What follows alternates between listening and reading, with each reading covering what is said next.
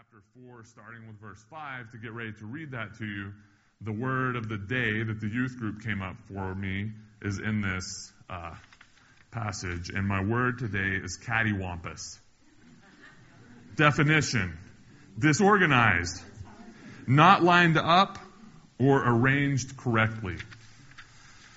Cattywampus. That sounds like a word that my granddad would have used when he was telling stories.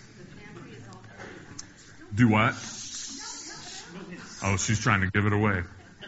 If you want to read along with me, Acts chapter 4, verses 5 through 13 is what I'll be reading. You can pull out your phone, find it on your Bible in your phone. You can look in the Bibles in the seat backs in front of you. It will also be up on the screens in the version that I'll be reading from. I read from the New Revised Standard most days. So this thing happened that I just told you about. The next day, their rulers, elders, and scribes assembled in Jerusalem with Annas the high priest, Caiaphas, John, and Alexander, and all who were of the high priestly family. I'm going to stop right there and teach for just a quick moment. You may recognize the name Caiaphas from the Gospels. He was the high priest at one point in Jesus' ministry and in Jesus' life. And so there are times that the scribes and Pharisees would go to Caiaphas the high priest and tattletale basically on what Jesus was doing. And so these guys, John and Peter, they do this thing. They participate in the work of God and the Holy Spirit and perform this miracle. And then they get arrested. And who's there? Caiaphas. But he's not the high priest anymore because Annas, the high priest, is. Annas was Caiaphas' son-in-law. And so Luke is telling us all this, that Annas was there, and Caiaphas was there, and John was there, and Alexander were there, and all who were of the high priestly family were there. That this powerful family that had kind of ran the temple and ran how things happened in the temple had gathered around these two men who were arrested for doing the thing that Jesus would do. When they had made the prisoners stand in their midst, they inquired, "By what power or by what name did you do this?" Then Peter, filled with the Holy Spirit, said to them, rulers of the people and elders, if we are questioned today because of a good deed done to someone who was sick and are asked how this man has been healed, let it be known to all of you and to all the people of Israel that this man is standing before you in good health by the name of Jesus Christ of Nazareth, whom you crucified, whom God raised from the dead. This Jesus is the stone that was rejected by you, the builders. It has become the cornerstone. There is salvation in no one else, for there is no other name under heaven given among mortals by which we must be saved. Now, when they saw the boldness of Peter and John and realized that they were uneducated and ordinary men, they were amazed and recognized them as companions of Jesus. May God give us wisdom and courage as we interpret Scripture. And may God give us wisdom and courage as we apply the truth of it to our lives. Amen. Peter is one of the guys that's kind of in the middle of a lot of stories that we read about. Like you'll remember Peter's calling. He was out fishing all night long, and he comes in, and he and his brother Andrew and a few other guys were around, and they were tending to their nets, cleaning them up from a long night of fishing, taking care of the tools of their trade. And this rabbi comes walking along and looks at them, and what does he say to them? What does the rabbi say to these fishermen? Come, follow me, and I'll make you fishers of people. Come, follow me is a big phrase in Peter's life. So Peter has this experience where a rabbi is calling him to come be a student of his. And then we know things about Peter, like he's the one who got in an argument with Jesus, where he rebuked Jesus and Jesus rebuked him back. And when Jesus rebuked him, he said, "Get behind me, Satan." Because what was going on is Peter was saying to Jesus, the things that you're saying you're going to do, like go into Jerusalem and be arrested and be killed and 3 days later rise again, that's not going to happen. We're not going to let that happen. And Jesus says, Peter, you talk too much. And so that happens. Then there's this last event. Well, Then there's the thing where Jesus is getting arrested and Peter draws his sword and he swings his sword. He's ready for the fight, right? He is ready. He's been waiting for this moment his whole life where they get to overthrow the Roman Empire. And he draws his sword and has a mind of a hero, and he swings his sword because he's so big and strong and probably such a great warrior, and misses because he's none of the things that his mind happened. Have you ever had that happen to you? Where you think like one thing, this is how I look when I'm doing this, and I look so cool and big and I'm great at it, and then you see a video and you're like, huh? I do that every time I watch myself preach, by the way. Peter swings his sword, misses, chops the guy's ear off. Jesus picks it up, sticks it to the side of his head, and heals him. Jesus is arrested, and Peter kind of tags along behind, and he's watching the proceedings that are happening, and he's standing around a fire at one point. And he's in the shadows, but it's cold, and so he's standing around the fire, and a peasant girl, I imagine somebody about the size of Skylar, except a peasant. Skylar's not a peasant. Walks up to Peter and says, hey, I recognize your accent. Aren't you one of the guys that used to hang out with that dude over there? And Peter says, I don't know what you're talking about. She asks him again and again. He denies it. And then third time he says, I don't even know who he is. A peasant girl who has no power and no authority over Peter's life. And he can't get himself to say, yes, I know him. Now, Peter is standing in front of some of the most powerful people in his world. People that he saw make a horrible thing happen to his best friend. And Luke writes to us, tells us that he boldly proclaimed the message of Jesus. And he goes on the offensive even, and he says, look, this Jesus of Nazareth, by the way, you're the ones who crucified him. And then he goes on and tells the story. Where does that boldness come from? The Holy Spirit. It's not from himself, it's from the Holy Spirit. That's the amazing part of this part of the story, right? It's amazing that a miracle happened. It's amazing that a man's feet and ankles were strengthened in the name of Jesus, and he stood up and walked. But the fact that the Holy Spirit emboldened Peter to do something that we know Peter didn't have the strength within himself to do just a month or two prior is incredible. It's incredible. But I want to kind of tell you the other part of Peter and Jesus' story. The way that I understand it, to be called by a rabbi, to follow the rabbi, was a big deal in an ancient Galilean's life. In ancient Judaism, most boys wanted to grow up to be rabbis. Like today, they want to grow up to be baseball players or football players or musicians or actors or something that's kind of big and famous. Most boys in the ancient Near East, in the Galilean area where Jesus was doing his ministry, they wanted to grow up to be rabbis. And so around the age of 13, about the time of their bar mitzvah, a rabbi would start coming around their school and their synagogue where they were learning, and he would start to ask them questions. He was looking for the best students. It was park testing on steroids.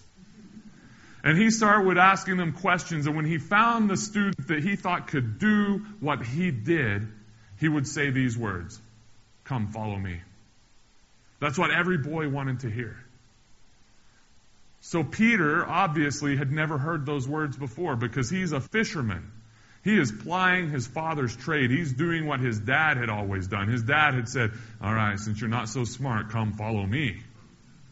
The B team, maybe even C team. But Jesus sees something in Peter and in James and in John and in Matthew and in Luke and in Andrew and Simon, which Simon is Peter. Now I'm getting redundant. He sees something in them. And he says, come, follow me, because I believe that you can do what I do. And we see it happen one time in Peter's life. They're on a boat. Peter, you are kind of like Peter. But Stuart was talking about this story 2 weeks ago. They're on a boat, it gets rocky and wavy, and Jesus comes walking along on the water, and he looks at the boat, and what's he say? Hey guys, get out of the boat, come join me. Because he knows that they can do what he is doing. And Peter gets out of the boat and walks on water. We always talk about the fact that Jesus walked on water. Peter walked on water, everyone. And then he starts to doubt that he can actually do what Jesus did, and he starts sinking. But there's a real parallel in this story of standing before these people and Jesus' life. And emboldened by the Holy Spirit, Peter actually is able to do what Jesus did. We are all called. None of us are A-team. None of us are blue chip recruits. None of us are the stars of anything. We are all called. Jesus is saying to all of us, come, follow me. But here's the thing, all of us doubt that. All of us doubt that we can do what our rabbi did, and rightly so, because we can't without the power of the Holy Spirit in our lives. As United Methodists, we believe in this kind of second happening in our faith. So there's a point of salvation in which we have an understanding that we are saved by the grace of God through the work of Jesus Christ of Nazareth. That our lives will continue on after we die. The good works that we've done will continue on, and that we will get to be in the presence of God for eternity when we die because of the grace of God through Jesus Christ. We believe that. But we also believe that that's not the end, that that's not enough. Because we have this idea also in our culture of escapism. Like, to hell with that place, literally, to hell with this place, because when I die, I'm moving on. And as I was reminded this morning by my sister, this is Earth Day. And there's only one of them. Revelation says that this is where we will be. That this place where we are will be the new heaven and the new earth. So we can't escape. It's not about like the moment of belief so that when you die you get to go to heaven. It's about that, but it's about now also. It's about how we live now, how we interact with one another now, how we serve each other now, how we take care of each other, how we take care of this place that we live. That's what this is about. And we can do it through the power of the Holy Spirit. So in Methodism, we have a belief that salvation happens. There's a moment of occurrence in our lives where we're connected with God through grace and through love. And then there's this other moment that happens, sometimes in the midst of that, and sometimes it happens afterwards, where the Holy Spirit floods into our lives. And it's evident in all sorts of ways, but the primary way that it's evident is for you know it. Because you sense some sort of power to overcome your sin. The grace of God sanctifies us where we can kind of overcome our sin. I know exactly the moment that I was filled with the Holy Spirit in a real way. I was at Sacramento Methodist Assembly. I was 22 years old. I was working a Christless journey, which is like a walk to Emmaus for college-age kids. I was standing in the back of the chapel, singing a song, writing some things down on paper that we were trying to, basically a confession of our sins. And I started writing things down that I did not want to be writing down. Things that I liked and I wanted to continue having in my life. I began writing those things down, and they were gone. I had power over the sin in my life through the Holy Spirit. It wasn't an act of my will, like being strong-willed and overcoming it. It was an act of God. And you can see the fruit of the Holy Spirit when you engage with people. And see, I tell Stuart all the time, I want to grow up to be like that person, and I want to grow up to be like this person. People I'm meeting here in the church that I know are full of life and grace that comes from the Spirit of God. They're the kind of people who could stand up and speak boldly because of the Holy Spirit. And to receive the Holy Spirit, there's no magic, there's nothing like that. It's just to be open and to trust that God is and will work through you.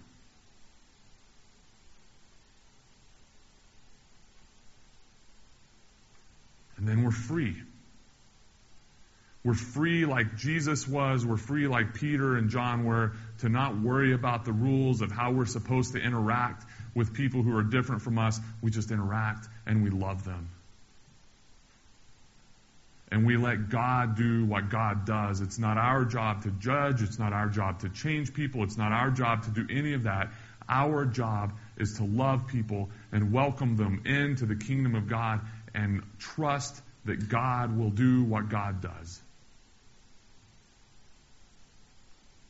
There was a time in my life where my theology was such that, like, over here is when somebody is connected with the Spirit of God and is saved, and over here is when they're not.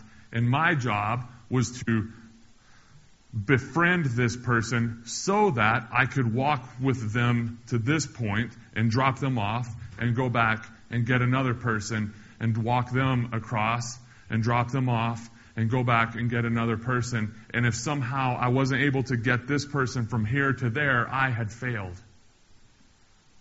And I was in a seminary class one time, and we were talking about evangelism, and the professor said, here's my model of evangelism. You befriend someone. Plain and simple.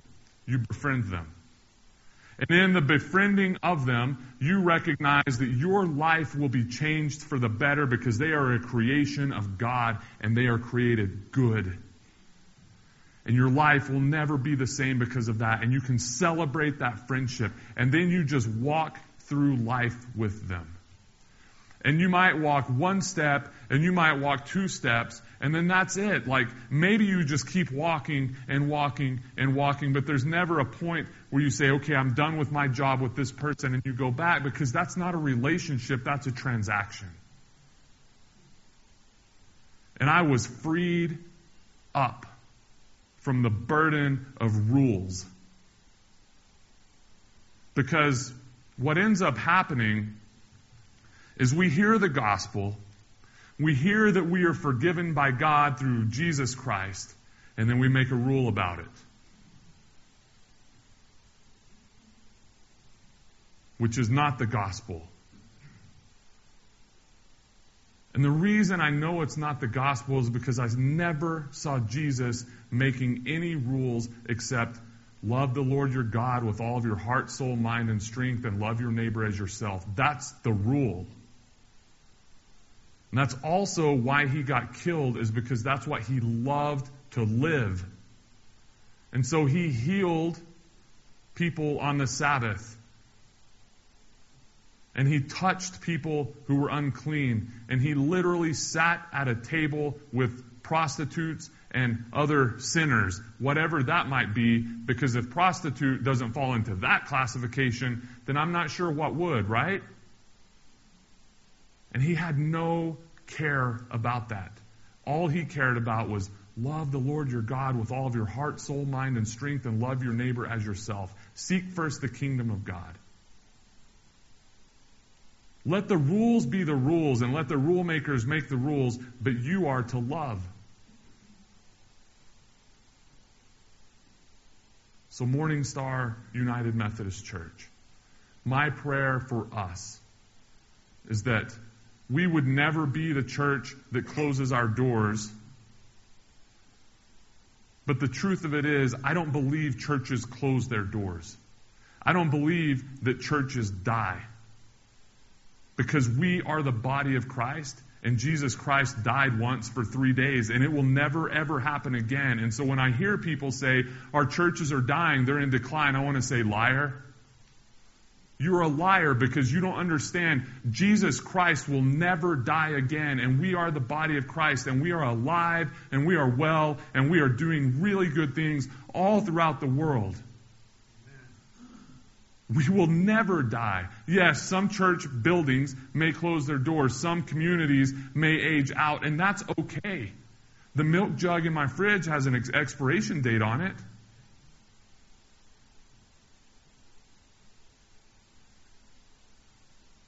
But we are going to be a church that loves people and that loves God and that seeks the kingdom of God above all other things.